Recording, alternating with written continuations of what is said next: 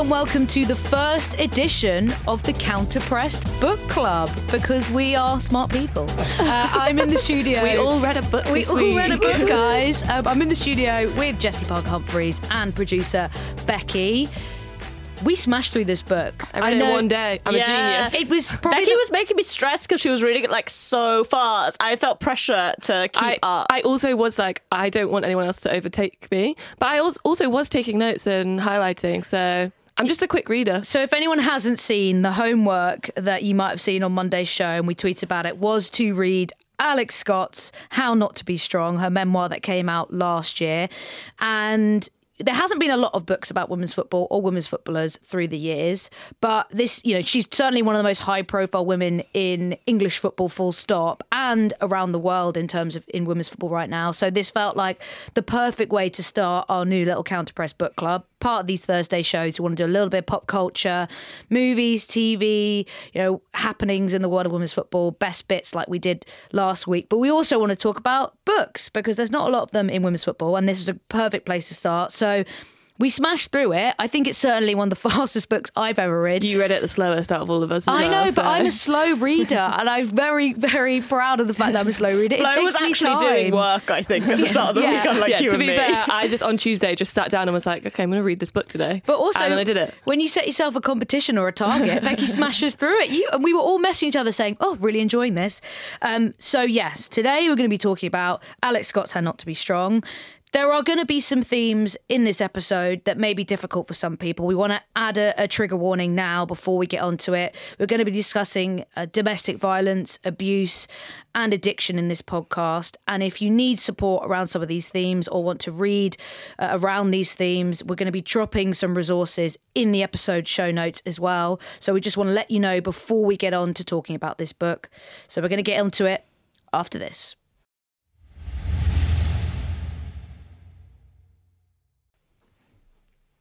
So guys, we were messaging each other throughout reading this about how much we all generally really enjoyed it. Yeah. And I say that in a kind of surprised tone because Alex doesn't listen. No, you never know with these books, right? You never know. And you're not a non-fiction queen. I am not. I think maybe this is actually possibly the only non-fiction book I have read beginning to end. What? Ever. Okay. Ever. I am a non-fiction queen, so this is my bread and butter. I love anything football, autobiography, biographical, memoir related. And I think Enya Lucas is a really good example of a memoir done really well. And similar to Alex's book, it's kind of like, life lessons. And I think this model is one that, we've seen a lot with Carl's book with Marcus Rashford. That is one of the best-selling kids' books of all time in England.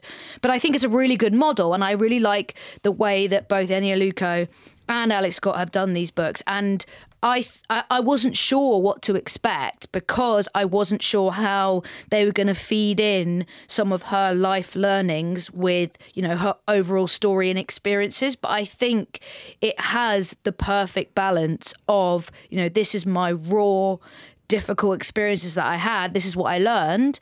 And also, this is what you might be able to take forward. And in that sense, I found it relatable in so many different ways because I think when you see someone like her who's so high profile now, who's on television multiple times a week, has over 1 million followers on Instagram, and sometimes you feel like what can I relate to her? How is my life any similar to hers? But this book made me think, damn, Alex, you're just like us. She's just a normal gal. Just a normal gal from East London. Yeah. Yeah, I mean, I think it definitely. I was like intrigued as to how much football there would be in the book because I feel like Alex Scott occupies like this really interesting position where she's kind of so incredibly well known, but not necessarily as a footballer, or like the details of her footballing career, I would imagine are quite unfamiliar to like the Strictly One show. Yeah, that whole other audience she's got. And I think what was so cool about this book was to be able to talk about the football elements and kind of introduce that like history of women's football maybe to an audience who wouldn't have seen that before, but also like the transition from football to the rest of her career I think was something that I found really interesting. And it's something that a lot of footballers I know like can find hard, and it's kind of wild. Like most of us don't suddenly after 10 years of doing one job have to totally start from scratch doing something else. And I thought that element was probably the bit of the book I enjoyed the most. Let's start where she starts, which is her childhood. And the book starts in a very dark place around something that Alex hadn't really shared, I don't think, before she did this book, which is around her experiences with her dad and living in an abusive home, and living with an alcoholic father who was physically and emotionally abusing her mum and her brother.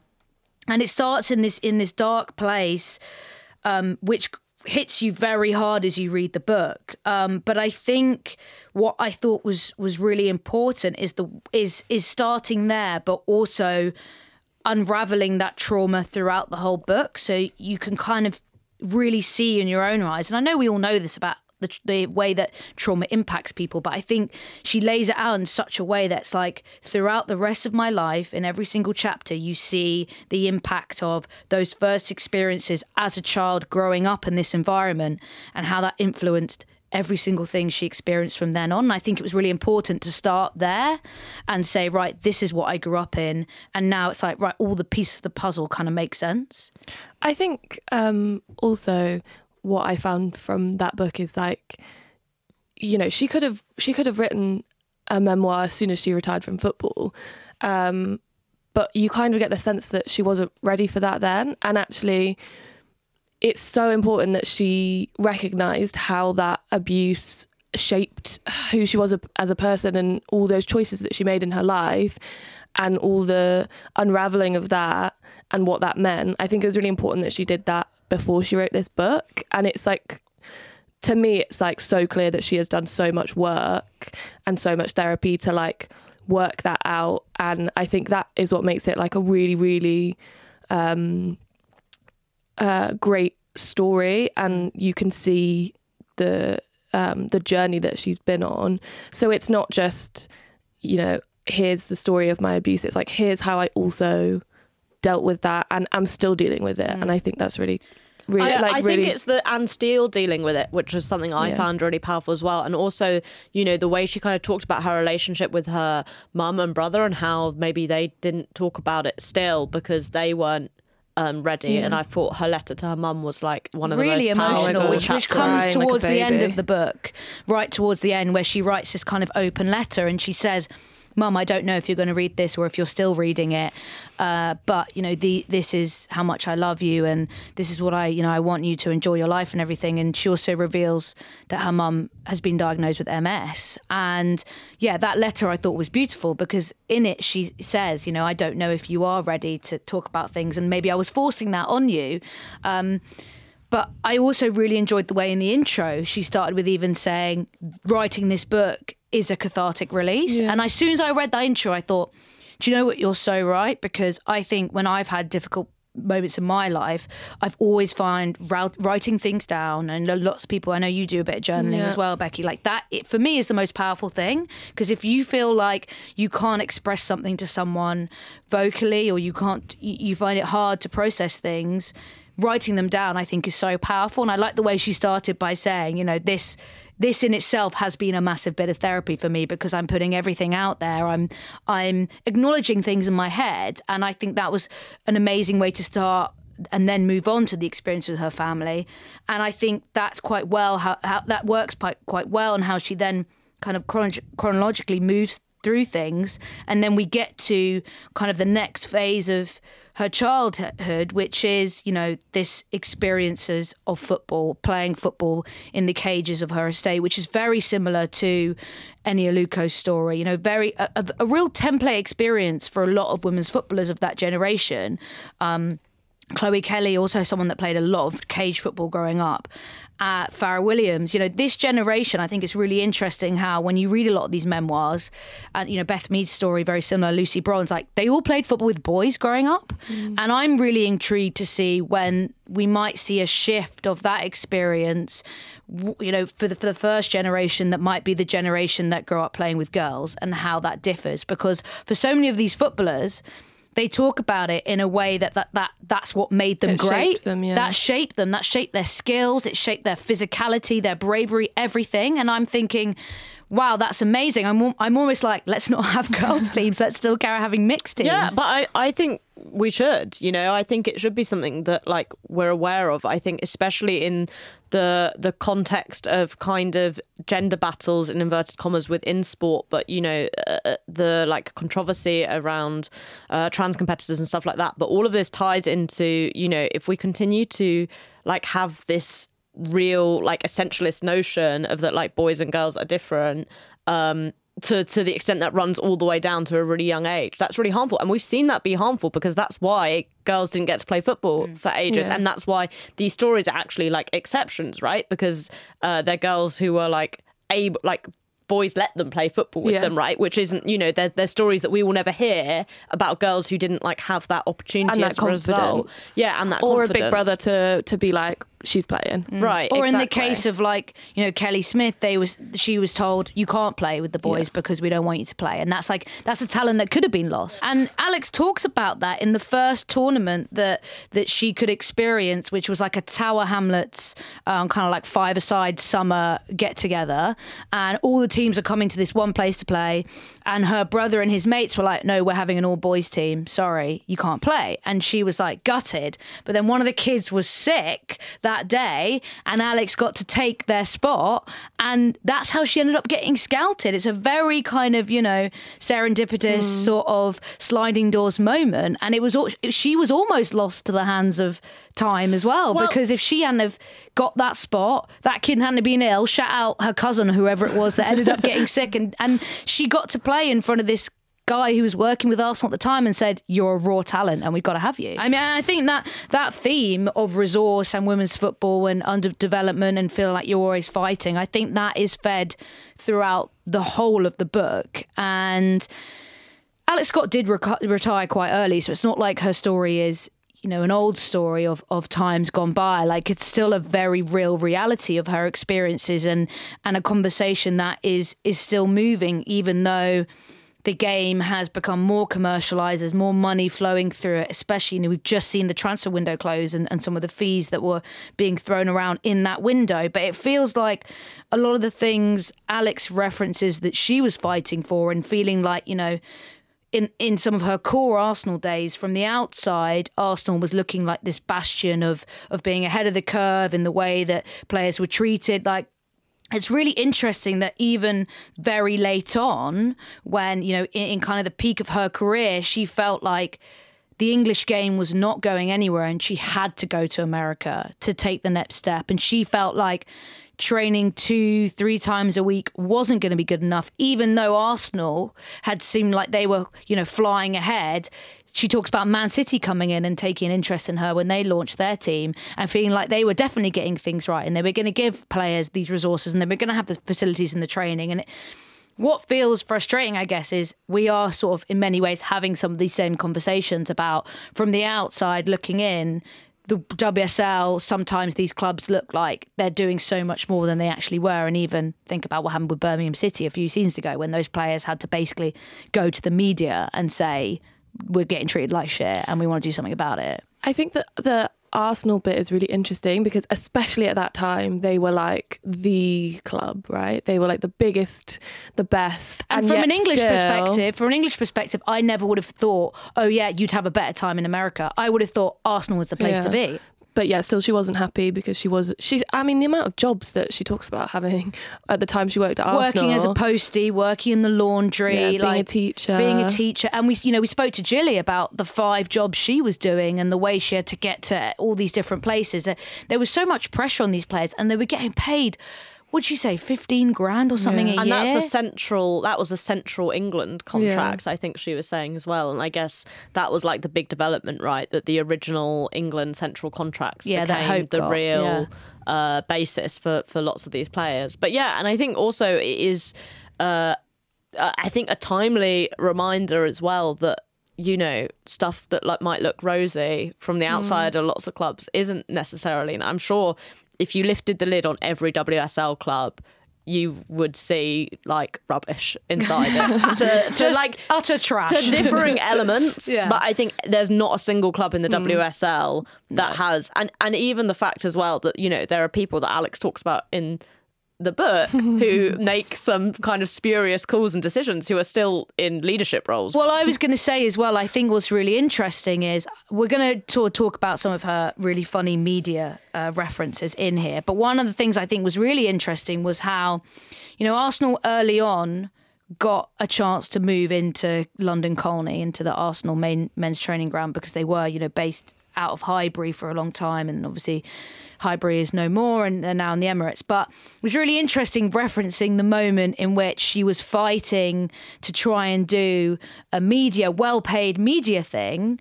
That was slightly different. We'll come to that later. But she wanted to do that interview. So the Guardian had approached her about doing an interview, and she was trying to arrange it at London Colney. And Arsenal said no.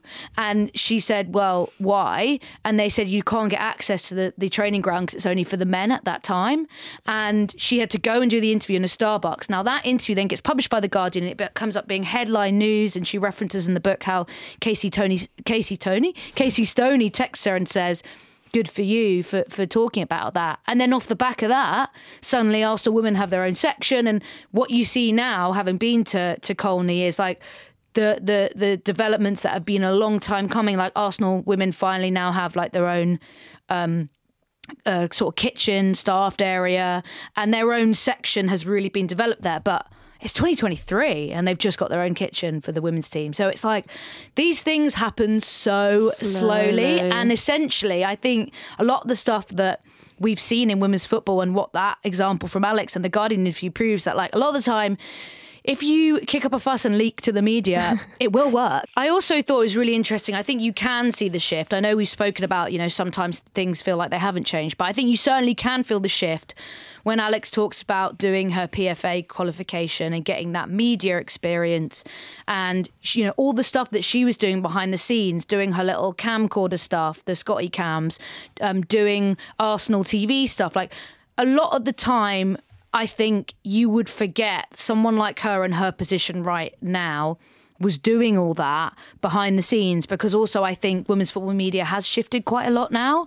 And, someone like Leah Williamson is going to get stopped in the street. Whereas at that point, Alex Scott was a B-knock within women's football and Arsenal and a little bit with England. But apart from that, no one really knew who she was. But I think the media opportunity that's been provided, and like, for example, if Leah Williamson was out getting a diploma in media and sitting in a England is she still doing her accountancy? I don't know. Leah, please tell me that you've stopped. You don't need it. And doing an England men's media press conference, I think maybe she can help us with our what? tax returns though. So. That's what I was Leah. just thinking. Here's up, Leah, if you want us to give you like an extra £100. And I think that was another one for me as well that was kind of like relatability tick, because I having done EFL men's games where you are literally the only woman in the room, like that whole experience where she talks about going in there and everyone kind of being like, who are you, was really like, God, been there, done that. But I think it's really interesting to know about all the things she was doing, because it just shows that, people aren't put there just for the sake of it. Like she was doing the hard graft. I think I just, when I was just looking through the book, then I came across a part which I think like kind of maybe helped put her in this idea that she needs to start doing all of these other things before she retires, is her mum talking to family and friends and being like, oh, she's a footballer. She wants to be a footballer. And people being like, okay, but what else? Yeah. Like, what else is she going to do? Because at that time, like she was not earning very much at all. And I think maybe players don't have to start thinking about it as early as she did now. I do think that it's vastly different from the men's game where they do have to start thinking about it a lot sooner. But I think that they have a bit more time than I think the did. other thing, like I did some work during the Euros with like Visa, who do this program called The Second Life, right, which is like about helping footballers after they move on. And something that was really interesting about that is obviously like football can just stop like out of nowhere, and they were actually talking about the shift from that, exactly like that players who now come in who are like maybe teenagers in their early 20s will have salaries that will obviously kind of like support them in a different way to what players of like Alex's generation has. But like that doesn't mean that like you kind of don't have to start thinking about that. And they were actually talking about like how in some ways they're a bit worried that like it's not like men's football, that people are going to earn amounts that they can live off for the rest of their life. They might earn stuff that's going to make you like very nicely paid for a decade or so. But that, you know, like it's very easy when you're still basically a kid to be like spending it to up. spend it. Yeah. So I think that's really interesting. And I think, you know, something that will be Alex's legacy will be when you look at all the firsts that she did within media is also showing to like players just generally how you can like transition to a really exciting career that still includes football. Totally. And I think she talks really honestly about how, you know, Hope Powell was someone who really wanted so many women to go into coaching, and she's had an impact on lots of players who have, but Alex knew from doing, you know, badges and stuff that it wasn't going to be for her, and she found another way. And I think it's so important to let people explore that. Another bit that was really interesting, actually, and I think it's something that we saw snippets of when Kristen Press and Tobin Heath came over and played for Manchester United, which was this real difference in the mindset between development of football in the States and the way that footballers are kind of brought up in English women's football especially. And I've talked a lot about this before, where I think that the culture in England is kind of one of losers, and I think we saw this play out in this book. Becky, there's a specific quote that you found really interesting, which I think kind of sums this up. I think this part of the book is really interesting. She's talking about playing under Tony DeCicco in America for Boston Breakers, while also playing under Hope Powell for England. And she talks a lot about the positive reinforcement that she felt like Tony had given her, and that she was going to play the best that she could for him to repay that.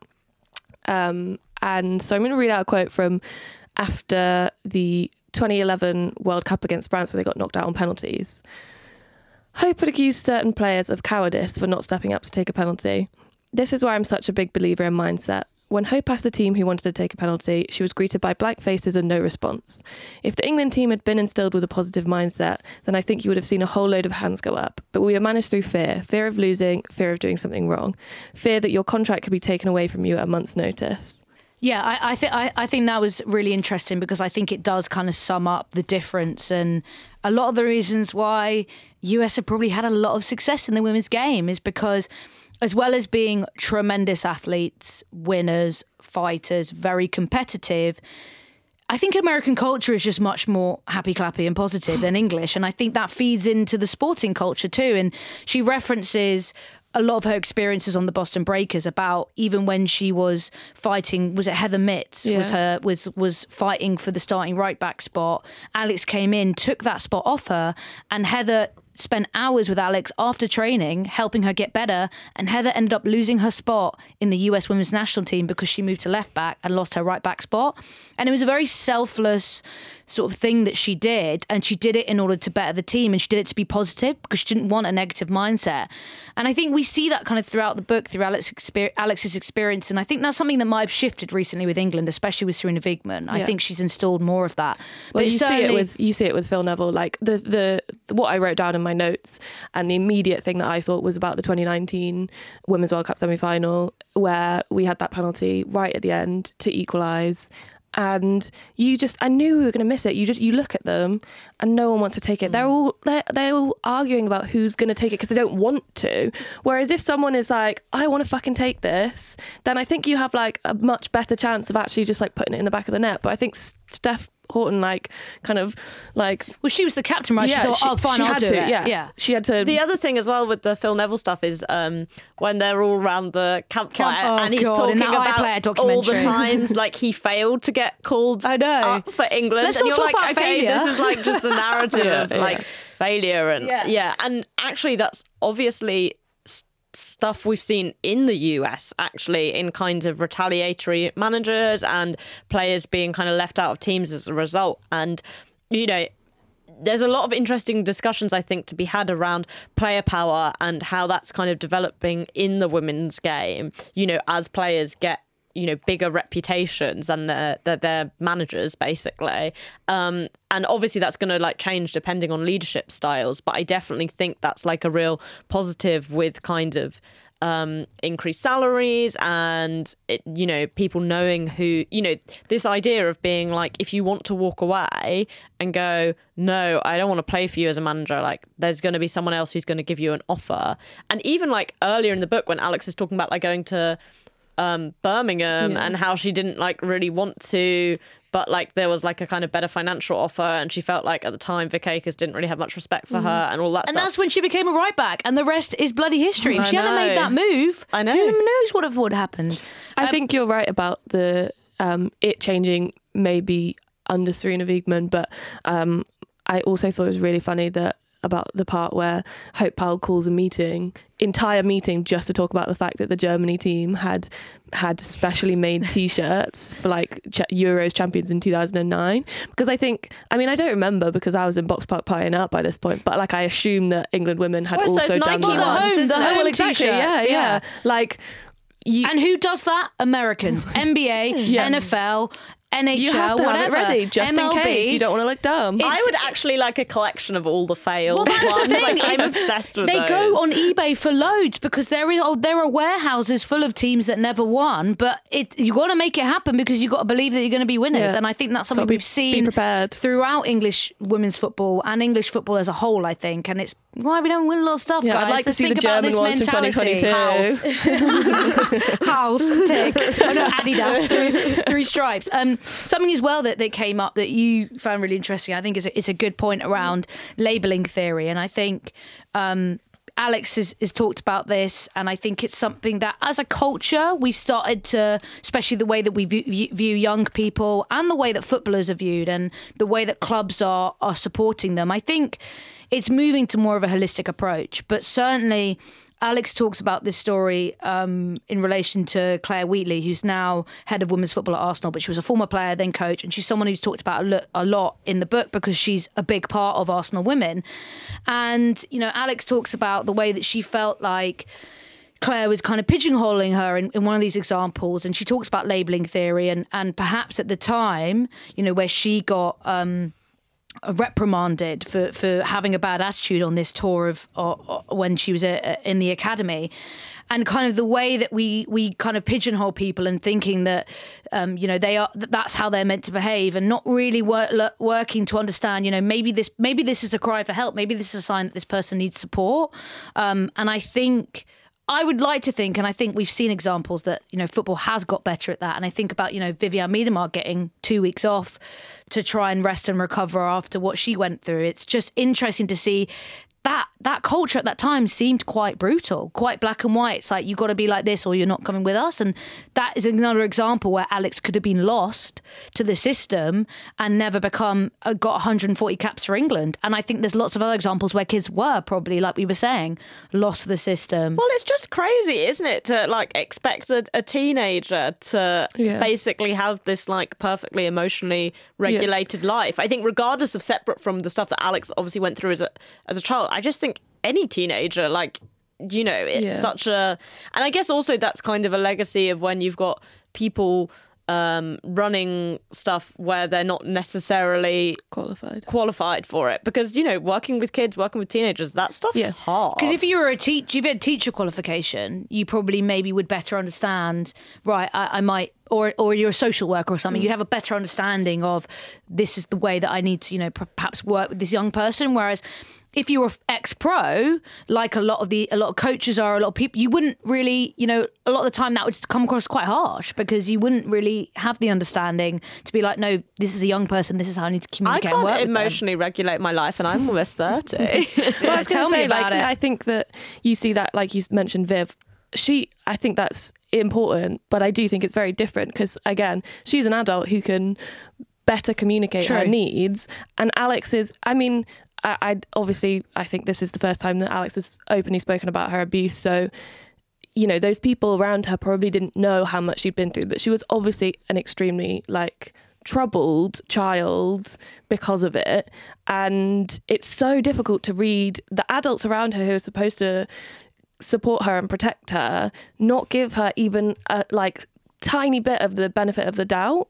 And you'd hope that those, you know, like you said about a teacher or a social worker, I think in those like academy systems, like it's so important to have like the appropriate support for like literal children. And I found that really frustrating and like very interesting, and also probably like the labelling theory is especially rings true as a young black child in that system. 100%. Another part of the book that I think really spoke to us three especially is a chapter that we're going to talk about next.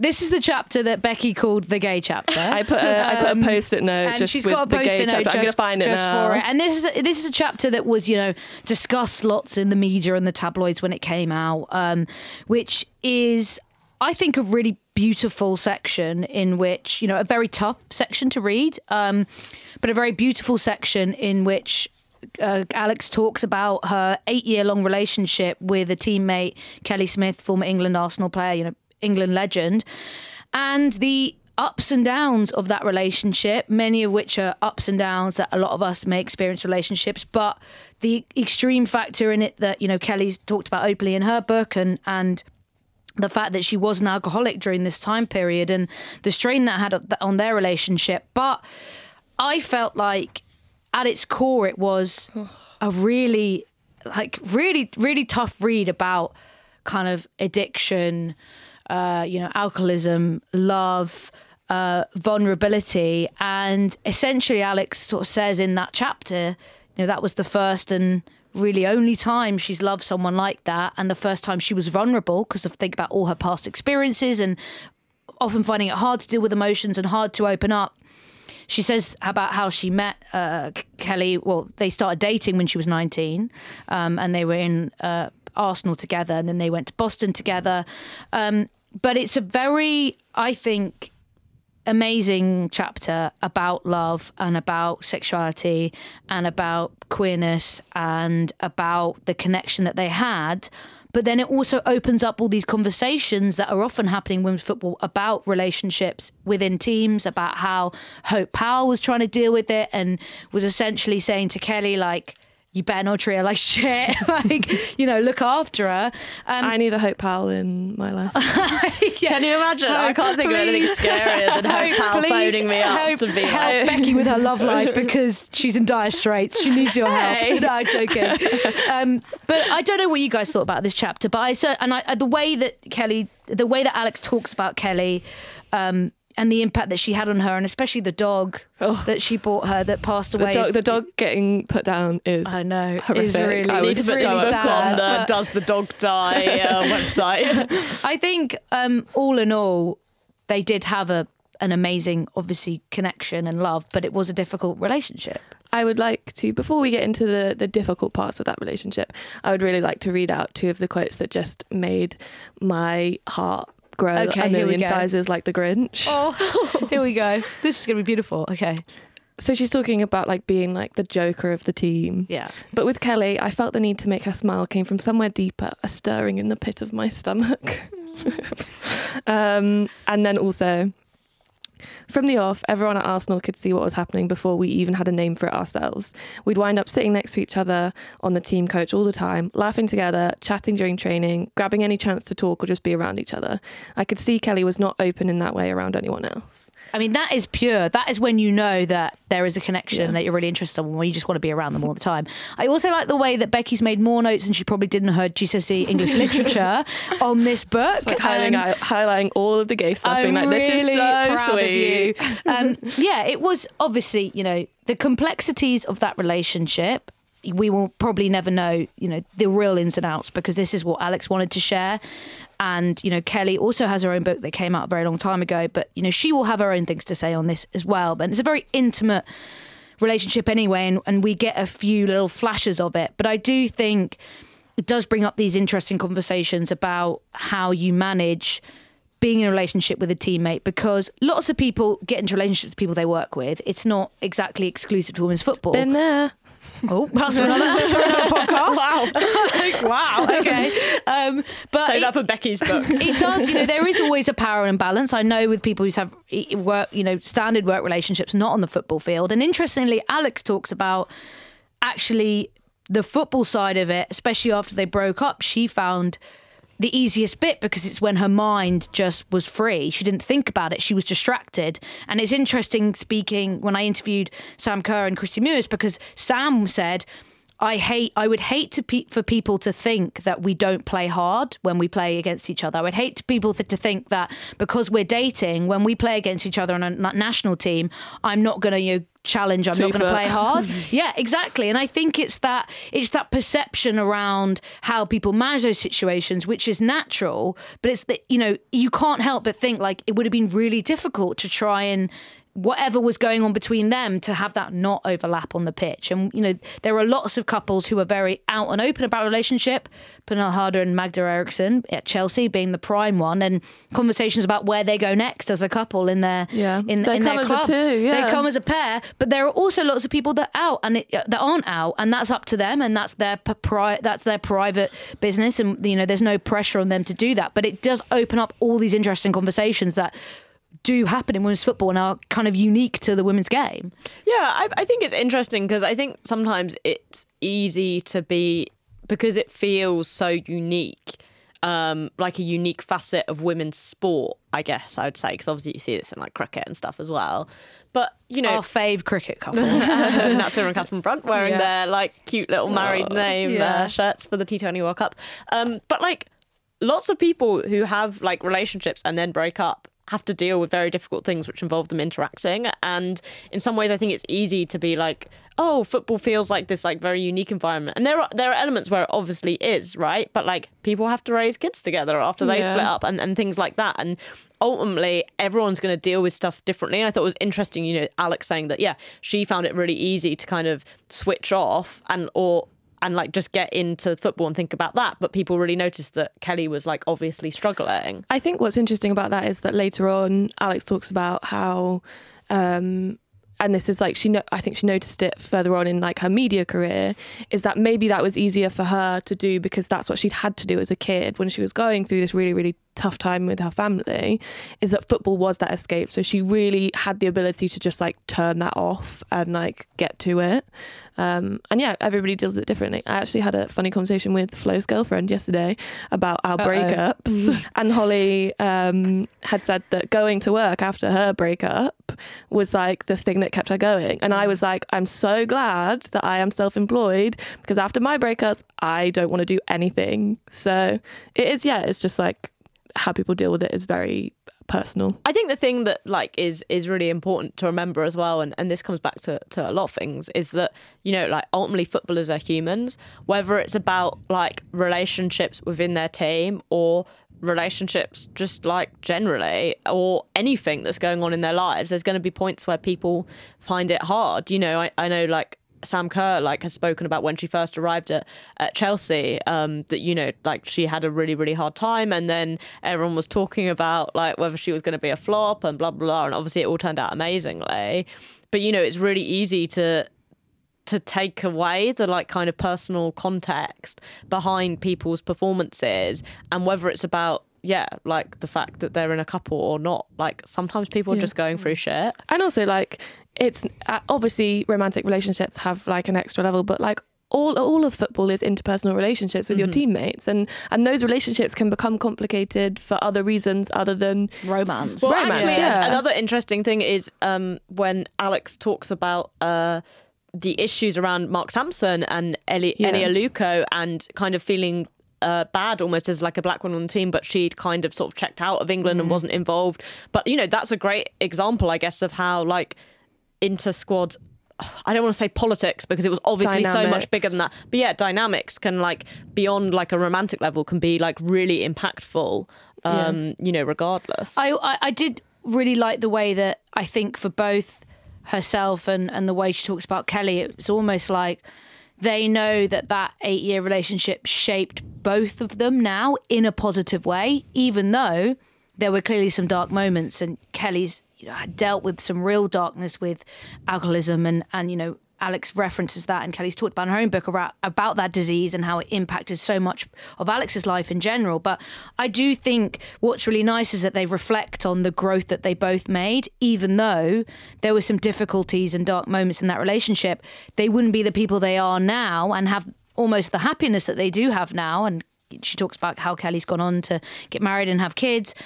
Without that is a core part of their history. And I think that's really important when people talk about relationships in general, is that I don't think you should just pack that up and forget about it and say, that's it for me and my ex. I think you need to talk about how that shaped you as a person, because you take that with you. And I think you need to acknowledge that in your new relationship. And it feels like, obviously I'm not going to speak for Kelly, but I think the way that Alex references it is like, that was a tough time, but I wouldn't be where I am without it, because I learned to be vulnerable. I learned to love. I will read you two more quotes on the vulnerability. Bear with me, I lost This was real therapy for Becky. You can tell she was like, I am going through it, Alex. I feel you, hun. But I do think this chapter was, as much as I was sort of scared about the darkness, I came out of it feeling positive in a way. I don't know if that's too much of a reach, but... So I think the vulnerability part that I really liked was she was teaching me how to love and be vulnerable in a way I'd never experienced before. And if I'm being brutally honest with myself, haven't since. And then she goes on to end the chapter. So I'm laughing because Flo's just done she's been hit in the heart. It was a lot. And this is what I mean. And like I said earlier, she's obviously done so much work and worked on and talked about how that relationship shaped her as a person, and realised that she probably hasn't felt that vulnerable or loved again. And this is how she ends the chapter. I've grown and matured. I'm open to receiving love. I have been closed off for a very long time now, but after coming out of my last relationship, I knew I had to work on myself to get to the point where I could give someone else all of me and be there in the way they deserve. And here I am. I think that's a great way to end this section of the chat, because I would say for that chapter alone, it's worth buying the book, because that was, I think something we can all relate to in our own experiences. Before we get on to some of the light relief, funny moments that Alex references in the book, Becky, you wanted to talk about this perception of Alex having to perform at her best and the way that she was going to be perceived almost as like this ambassador for women's football. What was a particular quote that you looked at on that? So I think this is like a general theme through the book, but the one that I highlighted was during her media career, I was so anxious to live up to the responsibility I felt to be twice as good as what was expected of me. And I think that she talks about that during when she went on the Bear Grylls show, and like having this responsibility to women's football to prove that women and women's footballers were like strong and capable, and that this is something you should be paying attention to. And I think that you see that throughout women's football now. I think that those players like take on that responsibility of being like, we're going to prove to you that we deserve your respect, when actually I hope that we can move away from that in the future. I think we are, but very slowly. Yeah.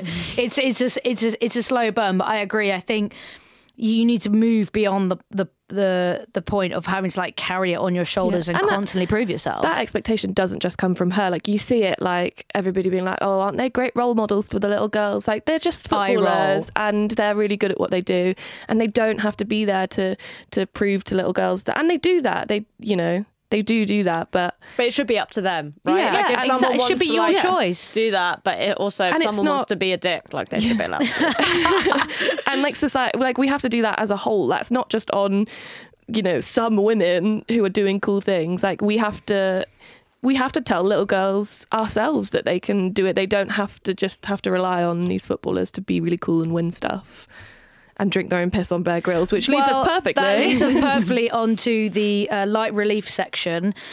Literally light relief. Oh, there you go. Stay hydrated, guys. One of my favourite little bits was the hilarious. I don't remember watching this program coming out. Maybe I was in the States. I've got no recollection. But of this. Anyway, Alex was on this awful. Bear Grylls classic reality show. It's a bit like SAS Who Dares Wins. Essentially, loads of celebrities going to do some Bear Grylls challenges, and as soon as they arrived, they had to do a urine sample, in which Alex thought it was, because they wanted to check she was healthy.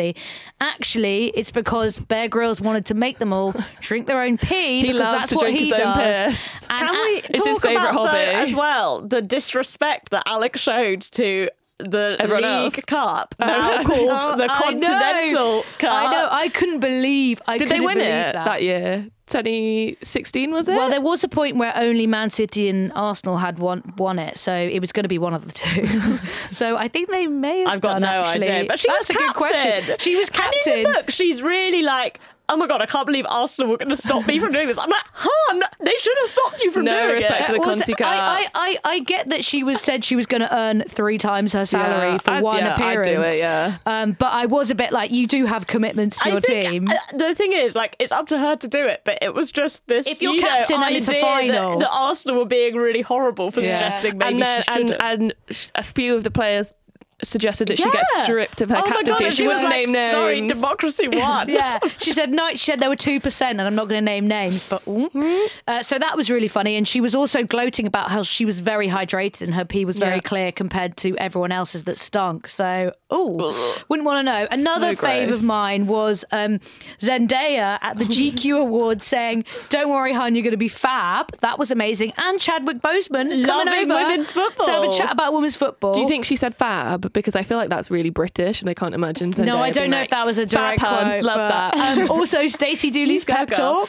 Stacey Dooley's pep talk was my favourite Jessie's bit. gonna read out a quote. Okay, here we go. But put the context though. So it's Do the accent. Okay. Alex is doing Strictly. Alex is doing Strictly. She's finding it an emotional roller coaster. Quote, struggling with the negative comments. Stacey Dooley was in the audience. As the winner love of the previous year. Stacey Really? Dooley. Oh, I hate her. So I find her like annoying. she's cancelled in She's my head. I can't so quite remember why, but she's funny. cancelled. But this is her pep talk. Babe, keep fucking going, okay? It's not about the judges. It's about everyone picking up the phone and voting for you. You dance for them. I would love a Stacey Dooley pep talk in my life. I mean, If Stacey Dooley does cameo, that's what I want for my next Okay, birthday, guys. okay. Okay, noted. Babe, also, another Strictly reference was Yeah. the psychic. So Love who was this. the woman from Corrie? Catherine Tildesley. So I do remember her being on Strictly. Anyway, they were on the Strictly tour, which I've never been on, would love to go. But that happens after the show where they go around, do dances and stuff. Anyway, they're on the Strictly tour and they were in Manchester or Yeah, something. they went to the Lowry in Salford hotel. There you go. And the woman from Corrie decides to organise a psychic. The psychic comes over to the hotel, reads Alex's cards or palm, I don't know, and mind. And then she goes, there's a ring that your nana owes you. Alex then weeks later is I filming. think it's like years later. Years no? later, is it? Is filming Who Do You Think You Are? She's about to go to Jamaica to do the next section of the show. And her auntie pulls her to one side and says, a cousin says, there's something I owe you. This ring that was in your nana's will that I've been holding on to, but it's not mine. This should be yours. And Alex says, before she even pulls it out of her pocket, is it a ring?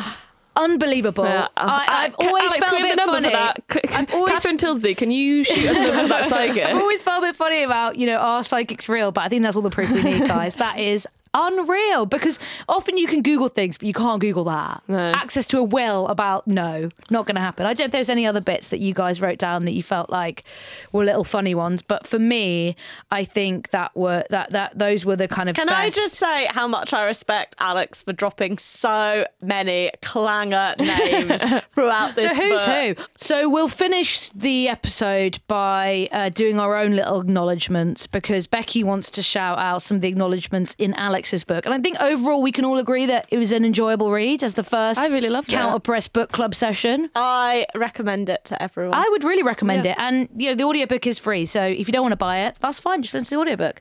Becky, please, acknowledgements. So, her acknowledgement to Kelly Smith. Whew. To Kelly Smith, thank you for the best gift and lesson I've ever known, how to be vulnerable and learn from heartbreak. And thank you for the best bloody present I've had in my life, my Ella, who's her dog. I also R.I.P. think Ella. this is iconic. I've kept my other relationships private and continue to do so. But to all my other former lovers, cheers to you all. The good, the bad, the ugly. The ugly. The ugly. For whatever reason it didn't work out, we live and we learn, and I wish you all the happiness in the world. I'll say sorry and thanks all in one.